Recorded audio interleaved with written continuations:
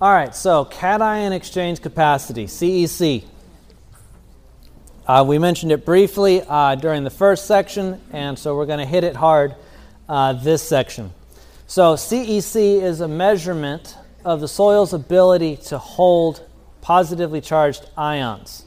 So it's a very important soil property influencing soil structure stability, nutrient availability, soil pH, and the soil's reaction to fertilizer and other amendments. That's a long definition. So basically, CEC refers to how many charged particles can be captured by the soil and exchange elements by forming temporary bonds or attractions with different nutrients such as nitrogen or potassium in the soil, and then to hold these nutrients in place until the crops need them. So, if you go ahead and add a fertilizer to your soil, let's say nitrogen, for example. Nitrogen is very water soluble. And so if you don't have the ability to hold it in your soil, something in your soil to hold it, whether that be taken up by the plant or held by the soil itself, you will lose that bit of fertilizer very quickly. So if you do a yearly soil test, which you should, your soil test will be able to tell you what your CEC is for your soil. So you want to pay attention to that part of the soil test.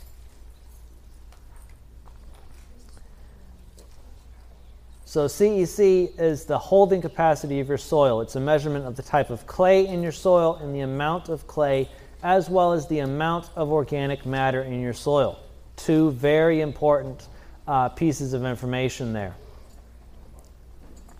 So to break it down even further, make it simpler, here's a visual demonstration of that. So if your CEC is 16, 16 times 10, that's 160 pounds per acre. So in this example, if your soil test tells you that you already have 40 pounds of nitrogen in your soil, you don't need to add 160 pounds of nitrogen to your soil. You need to add 120 pounds to your soil. And another thing that's important is you don't want to add all the fertilizer for any crop immediately at the get-go, or immediately in the middle, or immediately when you see that it's starting to set fruit. Your plant can't handle it. Most people eat somewhere between 2 to 3 meals a day. Now, if I told you tomorrow morning you have to eat breakfast, lunch, and dinner all at the same time, it ain't going to happen. Same thing for your plant. It may be available for your plant may want to, but at a certain point your plant says, okay, I've had enough. I need to digest the nutrients that I have. So how can you increase the CEC of your soil? Or how can you increase the CEC? That is, you increase the organic matter. You reduce your tillage, you keep the ground covered, and you keep roots in the soil. You also use manures and compost, and you keep adding it to your soil and allowing it to be worked in. Remember, it's all these little additions to your soil that the soil organisms are able to use, digest, break down, and that is what helps to build your soil.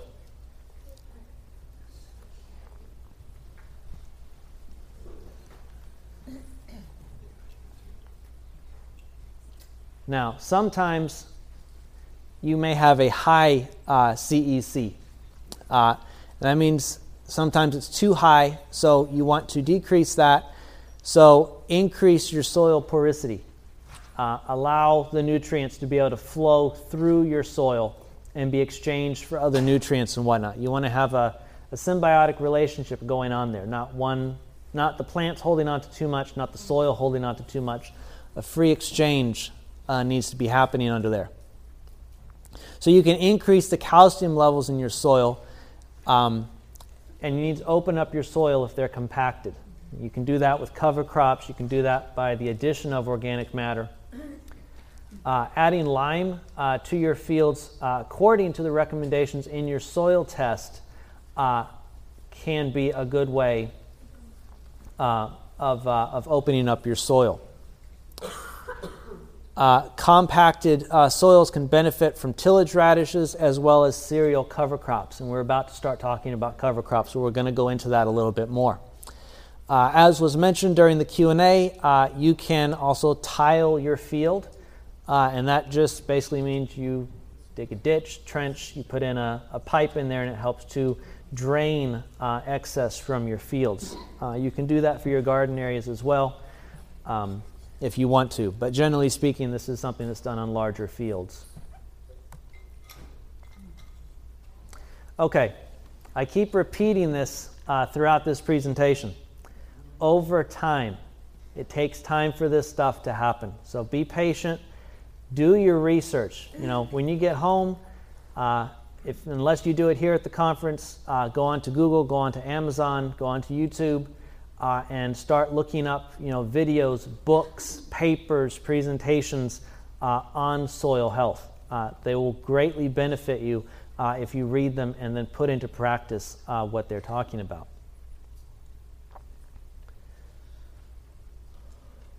All right, so we've already talked a bit about organic matters, crop residues, animal manures, compost. You have your cover crops, your green manure. Green manure basically just means you've terminated a cover crop by mowing it, and so then you just incorporate the mowed cover crop into your soil. The quickest increase to obtain sources for your organic matter that are high in carbon are compost or semi-solid manures, because usually you have some carbon mixed in there with the manures. Okay, now you've heard me say a few times today that you don't need to incorporate manures, compost, etc. into your soil. Now you can, there's nothing wrong with that, but it's a step that you don't necessarily have to take. And my reasoning for that is going to be evident here in a minute. And that is because I told you that we're all farming billions upon billions of soil organisms in the soil. And this is what earthworms are doing. Earthworms, we're probably all familiar with them. And if you increase your organic matter, you build a habitat that is welcoming to them, they will definitely come. So you can tell this is a field up in Canada, I believe it was Quebec, that used to have corn on it. No, I don't know French, I just know what this video is showing. So you can see you've got cover crop residues on the soil. Corn crop has now been harvested, and this is at night. There you see an earthworm. Okay, so basically what hopefully was visible here, I know the lighting up on the screen isn't that good, it's that the earthworms are grabbing the organic matter that is lying on top of the soil. You can see this one here, it's pulling it down into its burrow. There you go. So the soil is working to heal itself. It's grabbing what it needs for food and it's pulling it down into the soil. Now the earthworms are going to be helping to break down some of this corn matter as well as all the microscopic organisms inside the soil. So if you want to see all 11 minutes of that video, go to YouTube, Worms Working in the Field. Okay, so that's why I keep on saying that, if you can limit your tillage, the soil will take care of itself, as we saw in that video there. You don't need to incorporate organic matter into the soil. The soil will take care of itself. All right, fertilizers and soil testing. So Confucius said that the best fertilizer for any soil is the footsteps of the farmer. So what is he talking about there? Well, you got to get out there and you got to take a look at your fields. You got to take a look at what's happening. If all you do is like, okay, so I've planted I planted my tomatoes. They're going to be producing tomatoes in 60, 70 days, so I can take a vacation. I'll come back in 60, 70 days, and I'll go harvest my tomatoes. No, you're not going to be doing that. You won't have tomatoes out there. So you need to be intimately familiar with your garden, with your fields. Get out there, walk it. Take a shovel, dig into the soil, even if it's not planting time. See what's going on in there. See what the soil's telling you. Look at the weeds that are growing. Look for any problem areas, especially after a rain. You know, is the water ponding up? How are the plants looking? Are they looking vibrant and green? Are they a little yellowing? You know, what's going on here? Do a soil test. Before you try to do any amendments with fertilizers or anything like that, find out what's already in your soil and what needs to be done to it. So for me, I'm based in Tennessee, so I use Waters Agricultural Lab. They have sites in Georgia and in Kentucky. Now, the beautiful thing about soil testing, once you do your soil test and send it in to them, usually a few days after they receive your soil, you will get the results emailed to you if you provided them with an email address, and they'll give you the entire breakdown right there. You could also call them and ask for more detailed explanations, or if you have questions, you can also call the labs. Universities like the University of Florida, University of Tennessee, they also offer soil testing. So that's another option for you if you want to do that or go that route as well. All right, so how do you do a soil sample? You can go ahead and you can get a soil probe. You can find them online and you can do it that way, or you can use your trusty shovel. So go ahead and go out into your field. Now, I'm going to break this down into a more simple definition. So let's say that you have 4 different fields. You're going to grow onions in one field, you're going to grow taters in another field, corn, wheat in your other 2 fields. So for each field, you're going to get a bucket and you're going to do a zigzag soil sample across the field. You're going to go down to about a depth of 1 to 6 inches. You want to ignore the soil, the organic matter or whatnot that's on the very top layer of your soil. You want to discard that. Do not include that with your soil test, because that will screw the results. That first inch is not what's 6 inches down, and 6 inches down is what you're going for. Because generally speaking, that's the depth that your roots are going to be as they have penetrated the soil. So 1 to 6 depths for a garden or crops. For lawns and pastures, if you wanted to do soil tests for that, the upper 6 inches is good. Remove plant residue. Trees, fruit crops, you can do 2 different samples, one 0 to 8 inches, the other one 8 to 16 inches deep, because as you know, your tree roots are going to be going down deeper. Once you have taken soil samples from your field, you want to mix all the samples together from that one field, not all 4 fields together, just the one. Take about 2 handfuls of soil, put it in a bag, mail it to the lab. So you're going to do that 4 times if you have 4 fields, or if you're going to be growing different areas of your garden, different things, do that for the different areas. But it doesn't take a lot of soil to do a soil sample. All right, fertilizing. After you've gotten your soil sample back, or not your soil sample back, after you've gotten your soil test result back, and you figure out what you need, then you can start adding fertilizers to your soil, or amendments to your soil. They don't have to be synthetic fertilizers.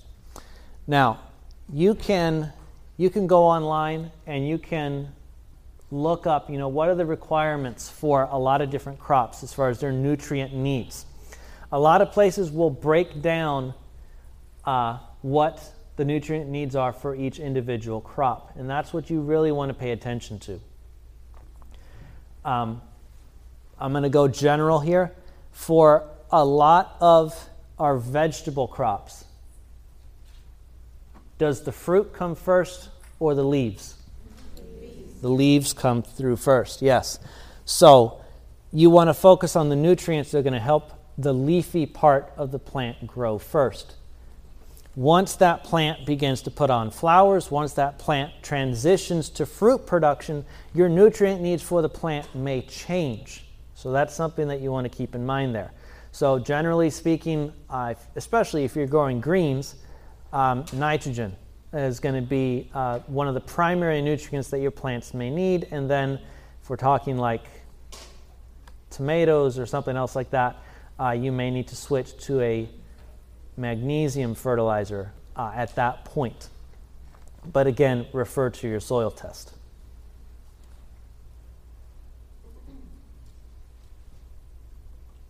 Okay, cover crops.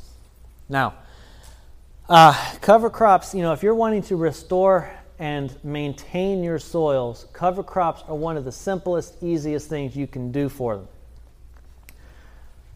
A couple years ago, I gave a presentation here talking about cover crops. It should be up on Audioverse underneath the Ad Agro. I think that was in Texas three years ago. So if you want a really in-depth conversation about cover crops, you can go on there and learn more about them. But to keep things short and simple today, your covers, they do a vast amount of things for your ground and your future crops.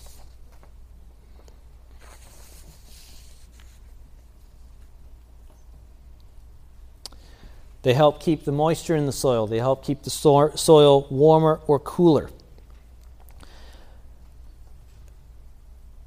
When it's baking hot outside, if we were to all go to the beach, I know this is Florida and I don't usually think of the beach in wintertime, but if we were to all go to the beach in the middle of summertime and we go swimming, we go playing in the water, and okay, I've been out on the beach, I'm tired now, I'm going to take a break.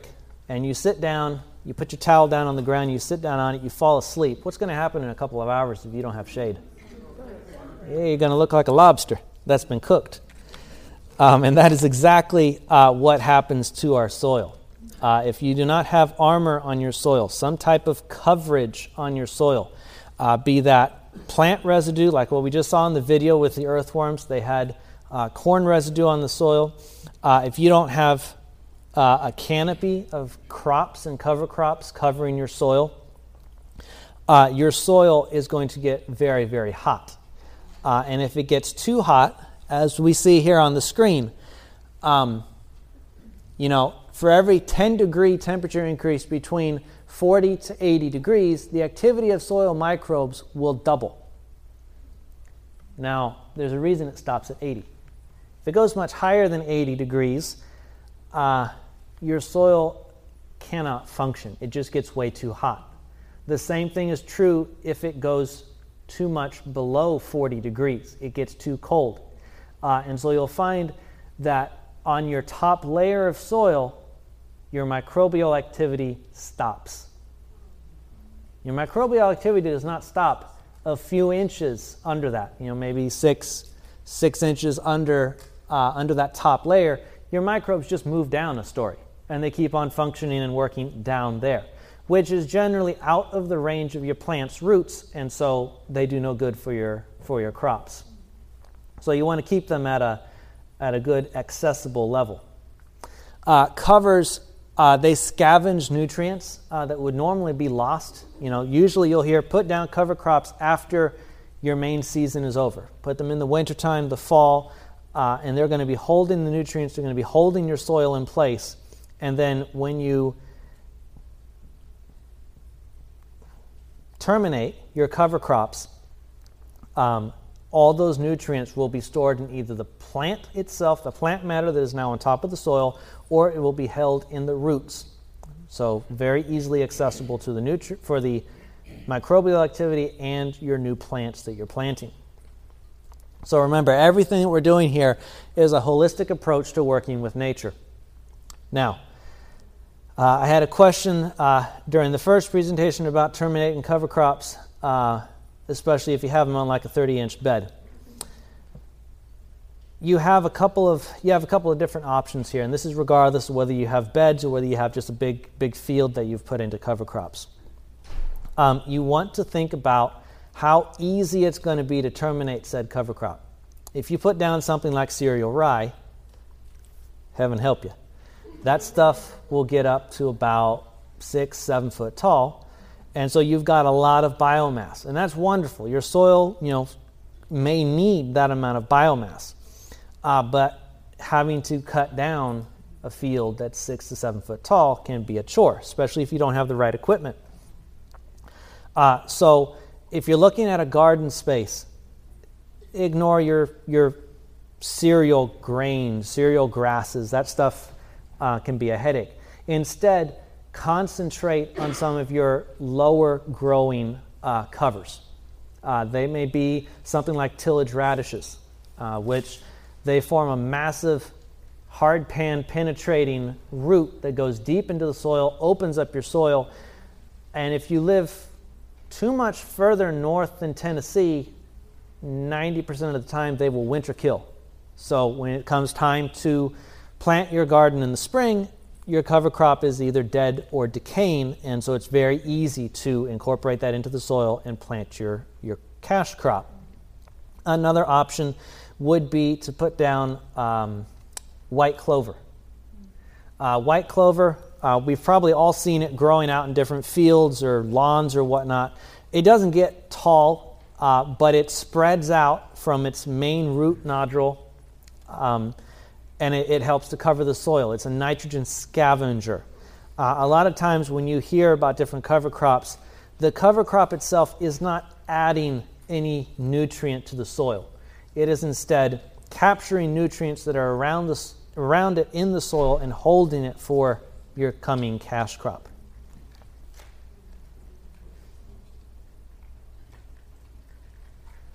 All right, so use your covers before, during, and after your cash crops.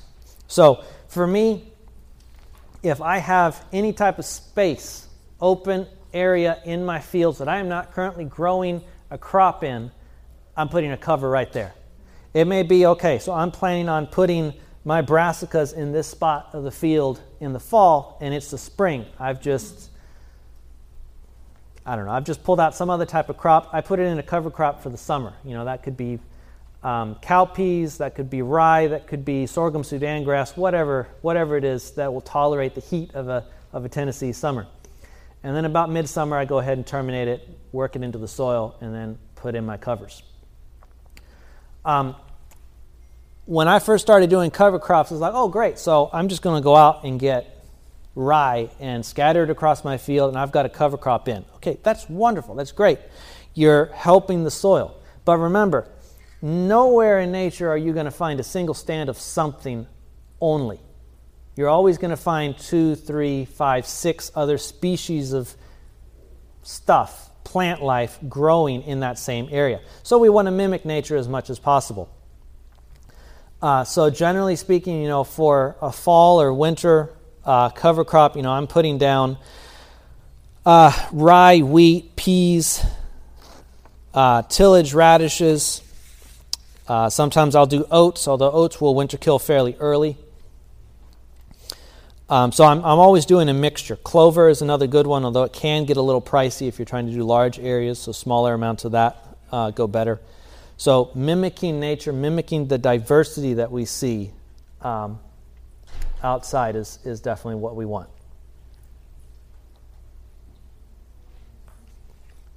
Now, sometimes with cover crops, especially if you're trying to integrate cover crops and cash crops together, you will have people tell you, no, you don't really want to do that because the cover crop could tie up nutrients, it could tie up water, different things like that.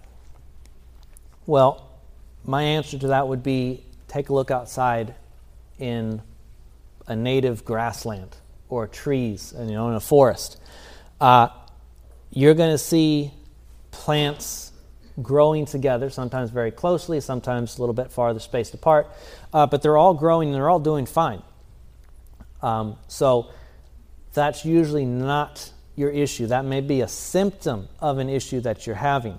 but it's definitely not the main issue there. So experimentation is going to be one of your best friends when dealing with anything in farming, but especially with cover crops and what works for your situation. Now, terminate your cover crop before it goes to seed.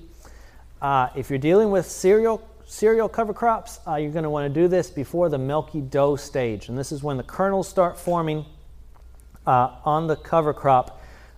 You want to terminate it before they go hard, before that seed becomes viable to be dropped by the plant, and then that cover crop becomes your next big weed problem. Not fun. So termination can be mowing, it can be crimping, it can be a chemical burn down, or it could be tillage. Any of the above are viable options, but you have to do it at the right time. Leave the residues in the field and feed the biology. My time is quickly running away from me, so I'm just checking to see how many more notes I have. Okay, I think we can include this video. All right, so that was the video that I wanted to show, or that I've referenced, I should say, a little bit earlier on today. All right, so hopefully that clears up if there was any misunderstanding about what I was talking about. Slowing down on the tillage, that is what I was referring to. Nature is a very interesting, complex system, and it knows how to take care of itself and feed itself very effectively. I had a friend of mine, I went to visit him at his farm, and he's like, I had the strangest thing happen the other day. And I was like, oh, what was that? And he says, well, I saw a piece of paper had flown out of the truck, a piece of note paper. And I was like, I'll come back to that. It rained, and the paper got wet and it got mashed down. It was a bare patch of ground. And he's like, and I kind of just ignored it. And he says, in about the space of a week, that paper disappeared. And I was like, what do you mean it disappeared? And he's like, it got absorbed into the soil. And he showed me the place where it was, and sure enough, you could see the remnants of the paper, quote unquote, chewed up, torn up, and that piece of paper was being absorbed into the soil by the soil organisms in that location. And so that, to me, that made a profound impact on me, being able to see something like that. All right, weeds, everybody's favorite topic. Now, you're probably wondering to yourself, why on earth is he talking about weeds in a soil health presentation? And that's because weeds are very important when it comes to your soil health. Remember that first question I asked you at the very beginning of this presentation? Do you know that weeds are indicators of your soil health? Now, the Anglo-Saxon definition for the word weed is a little herb. And generally speaking, we think of herbs as something that can help us. I'm not feeling the best, so I'm going to have a cup of peppermint tea. Well, peppermint is an herb. There's multiple other herbs that you can probably think of. So if herbs help us, they help heal us, weeds, by that definition, are helping to heal the soil. So the weeds tell you what's going on with the soil. Now, if you have a very dry patch of soil, you're going to have a certain type of weed growing there. If you have a wet patch, you will have different types of weeds growing in that wet patch of soil than you do in other places around your farm. After doing a lot of reading, a lot of studying, I have multiple weed books at home. I can go out into my fields and I can look around. It's like, okay, so I've got dock growing there. That's going to be a wetter area, because the dock is a weed that enjoys more wet, moist soils.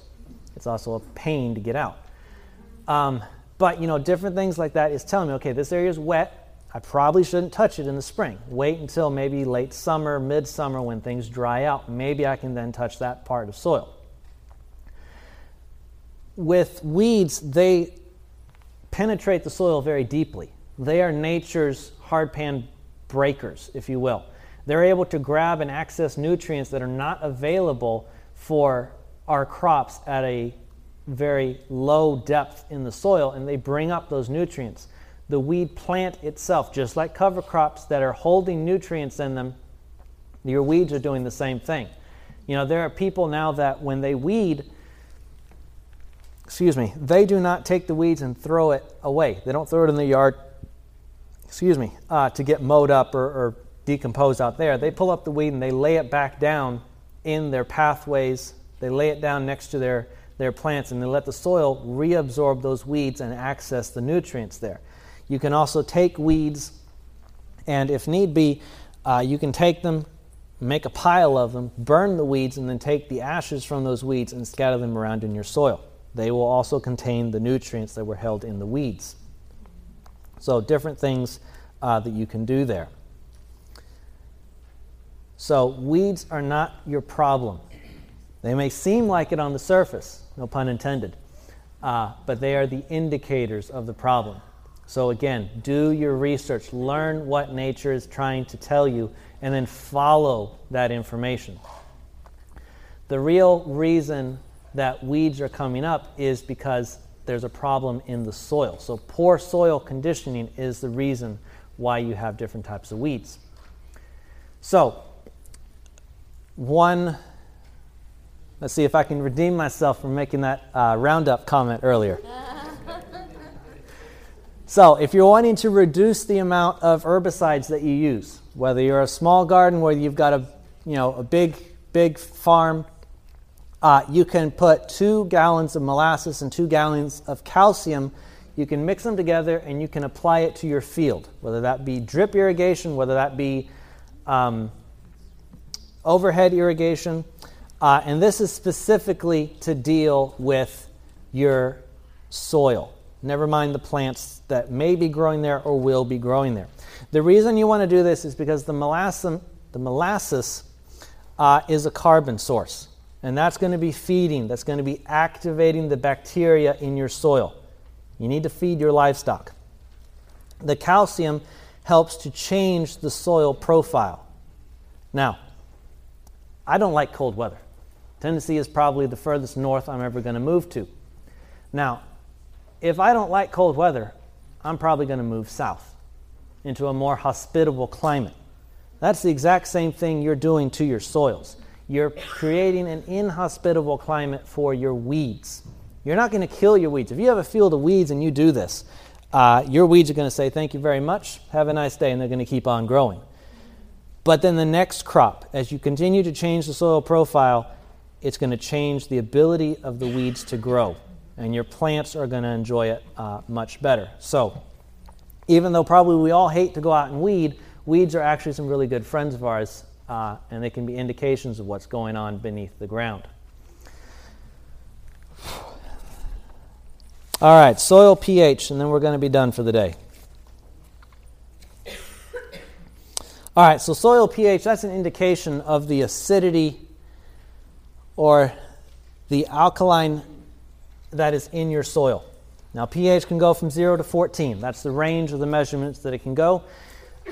Generally speaking, most plants want a pH somewhere around 6.2 to 6.5. 7 is right in the middle, so a pH range in the 6s is pretty good. Now, in Florida, the pH is usually 6.1, but it does vary from place to place based on the parent material of the soil. So, again, do your soil test to really dive deep into your specific pH. pH is constantly changing. You have a number of different factors that can contribute to the change of soil pH. You know, you can have compaction that can raise pH as well as soil moisture. pH is an indication of the hydrogen present in your soil. So, think of pH as an energy flow. You know, a low pH means your nutrients are flowing very rapidly through the soil. So it may mean that your plants can't capture it, can't grab onto the nutrients as it's streaking past it down I-75. Now, higher pH is kind of counterintuitive, but it means that the nutrients are flowing slower. And so that means that they can be more easily captured by the roots of your plants. So again, we returned back to what I was talking about earlier. Calcium and magnesium. You know, in the soil, calcium is an element that causes the soil particles to move apart. You want that. But at the same time, magnesium is something that helps the particles draw together. So if your nutrients are passing by your plants a little bit too fast, add more magnesium. If they're going kind of slow, add some more calcium. It's about finding the balance, finding the right ratio that your soil needs and thereby your plants need. Now, having said all of that, nature will take care of itself. In the class that I teach on agriculture, I have a friend that comes in and talks about urban agriculture, and she was talking about how a lot of times in cities you'll have vacant lots, and it's interesting to notice how in these vacant lots, if nature is left alone, nature will start to take over those vacant lots, and you will see a change in the type of plant growth that is happening in those vacant lots as the soil repairs itself. The exact same thing is true for your farms. If you take a field out of production because the weeds are too bad, the soil's too bad, et cetera, if you were to do nothing to that field, just leave it alone for years, it'll slowly repair itself. So usually, I think we've all probably heard this term in the past, you know, some plants, they don't like to be babied. They want to be left alone, and then they do great. The same thing is true for your soil. So, in conclusion here, you want to mimic nature. Everything that you touch in nature is interconnected, so all is one. Biology needs to be added to your fields. That should be one of the first things that you're looking at when dealing with soil health. How much biology is there? Growing living roots 24/7, if at all possible. Diversity in your soil, covering your soil, using all your tools, not just one to the detriment of the others. Mimic nature. And most importantly, we're all humans. We all have different ideas, different mindsets when it comes to agriculture. Maybe you just need to change your mindset. Maybe you just need to be open to trying something new. Farmers as a whole are a very stubborn part of the population. I can attest to that because I deal with farmers a lot. But change your mindset, be open to that change. So build it and they will come is not just a cliche phrase. It is reality when it comes to agriculture and farming. So as I told you, I have some resources listed there.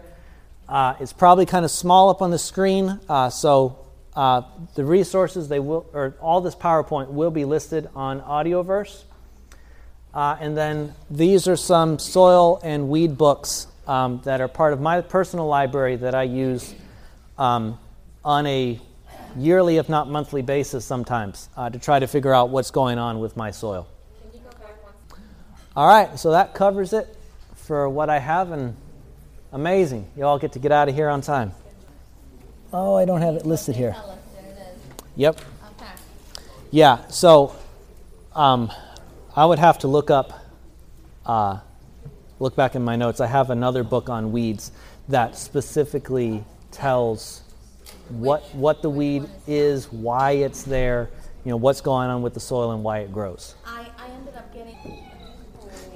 Yeah, that's not something that you want to add to your soil for sure. Obviously not from like... Okay, so she was asking what books talk about the weeds and what weeds grow in different types of soils and whatnot, and what they are telling you. And so I brought her back to this slide here because I have some books specifically dealing with weeds that help to answer that question. Yes? Okay, so when I was talking about that, yes, you're correct. You can get molasses from wherever, liquefy it. If you go to most ag supply stores, like if you have a co-op, if you have Tractor Supply or... Oh, I was wondering why the screen was moving. Some other places like that, you can find liquid calcium there. They will also have a soluble form of calcium, but they'll have liquid calcium there, and then you can just mix the two of them and put it out to your field. Most ag supply stores, like if you have a farmer's co-op, Tractor Supply, different places like that. Worst case scenario, you could probably go online and have it shipped to you, but then you're dealing with the cost of shipping. Generally speaking, what I've used has been a blackstrap molasses. Organic? It can be. It It doesn't have to be. I just go to I have a local feed store that's run out of the back of a farmer's barn. And so I just tell him, hey, I need blackstrap molasses. And he gives me a 2-gallon container and off I go. So, yeah. Okay. So crimping the cover crop is best done if you have a cereal cover crop. So like I was mentioning, let's say you have that 6-foot tall cereal rye. You go along with, usually it's done with a tractor, and it has a roller crimper on the front or the back of it. And so all you're doing is you're laying down that cover crop. You're breaking the stem of whatever plant is growing there. And when you break the stem, the plant slowly begins to die. You've broken its nutrient cycling ability to go up and down, and the plant will die, but it will remain intact on the surface of the ground until the soil organisms begin to eat away at it. So it's a good way to prevent weeds from growing, because you can plant directly into that dead, quote-unquote, dead plant matter, and it reduces your weeding needs. You can heat it up. Depending on how much it was, you can then just take like a small amount of it, put it in a pot on the stove. Just heat it up, turn it into. Well, on that specific slide, I had it as 2 gallons. So 2 gallons of molasses, 2 gallons of calcium mixed together, and then added to your field. No, it doesn't have to be a specific calcium. I've used NutriCal, which is a nitrogen calcium based fertilizer, because those two nutrients will help each other to they'll help the plants to absorb each of those 2 nutrients better. But I've used that before. You can get just a straight calcium from pretty much any ag supply store will do the job. Yes, ma'am. You can as far as the mole or the vole problem is concerned, excuse me, you can do a couple of different things.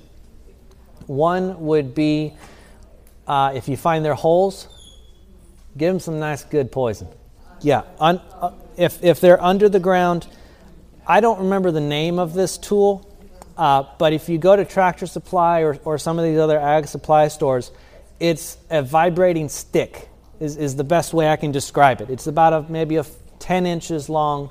You can get battery-powered, solar-operated, and you just pound it into the ground, and it'll emit a vibration I think you can set it to like maybe every 5 minutes, every minute, etc.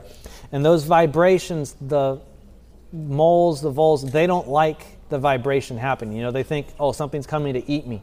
So it drives them out. I had that problem when I did strawberries 5 years ago or something. And I forget the range that they had for those sticks, but I was able to put 2 sticks, one on opposite ends of my field, and that cleared out the vole problem for me. So, yeah, like I said, I can't remember the name of the tool itself, but if you go there and talk to them, you can find it. Yes. Yeah, you can definitely use red clover. It works great. The difference between white and red is that red has more biomass. It gets bigger. It's a bigger plant. The white clover, it maybe gets that high off the ground and that's it. So with your white clover, you can plant into it. I can have if that's my cover crop on my 30-inch bed, I can plant my peppers, my tomatoes in that, and I know that the clover is not going to super exceed the size of my plants as they're growing. The red clover, yeah, it probably would. Yeah, you can do a raised bed if you have a lot of rocks there. You could also try to remove some of the rocks. That may be feasible, it may not be. But in that case, just really focus on adding, different types of organic matter. Build up that soil. And if you add the biology to the soil over time, it will begin to change and fix itself. Especially like with the earthworms, they will, because they cycle the soil and whatnot. If you have rocks in the soil, the biology in the soil will start to take whatever you add to it, and they'll eat it, and that'll convert it into soil, and it will slowly begin to change the soil and bury those stones. But it's going to take a lot of time. I think if you're wanting a quick fix solution, definitely go for a raised bed, bring in soil, and do it that way. But then continue working on your actual ground soil, and it will change over time. This media was brought to you by Audioverse, a website dedicated to spreading God's Word through free sermon audio and much more. If you would like to know more about Audioverse, or if you would like to listen to more sermons, please visit www.audioverse.org.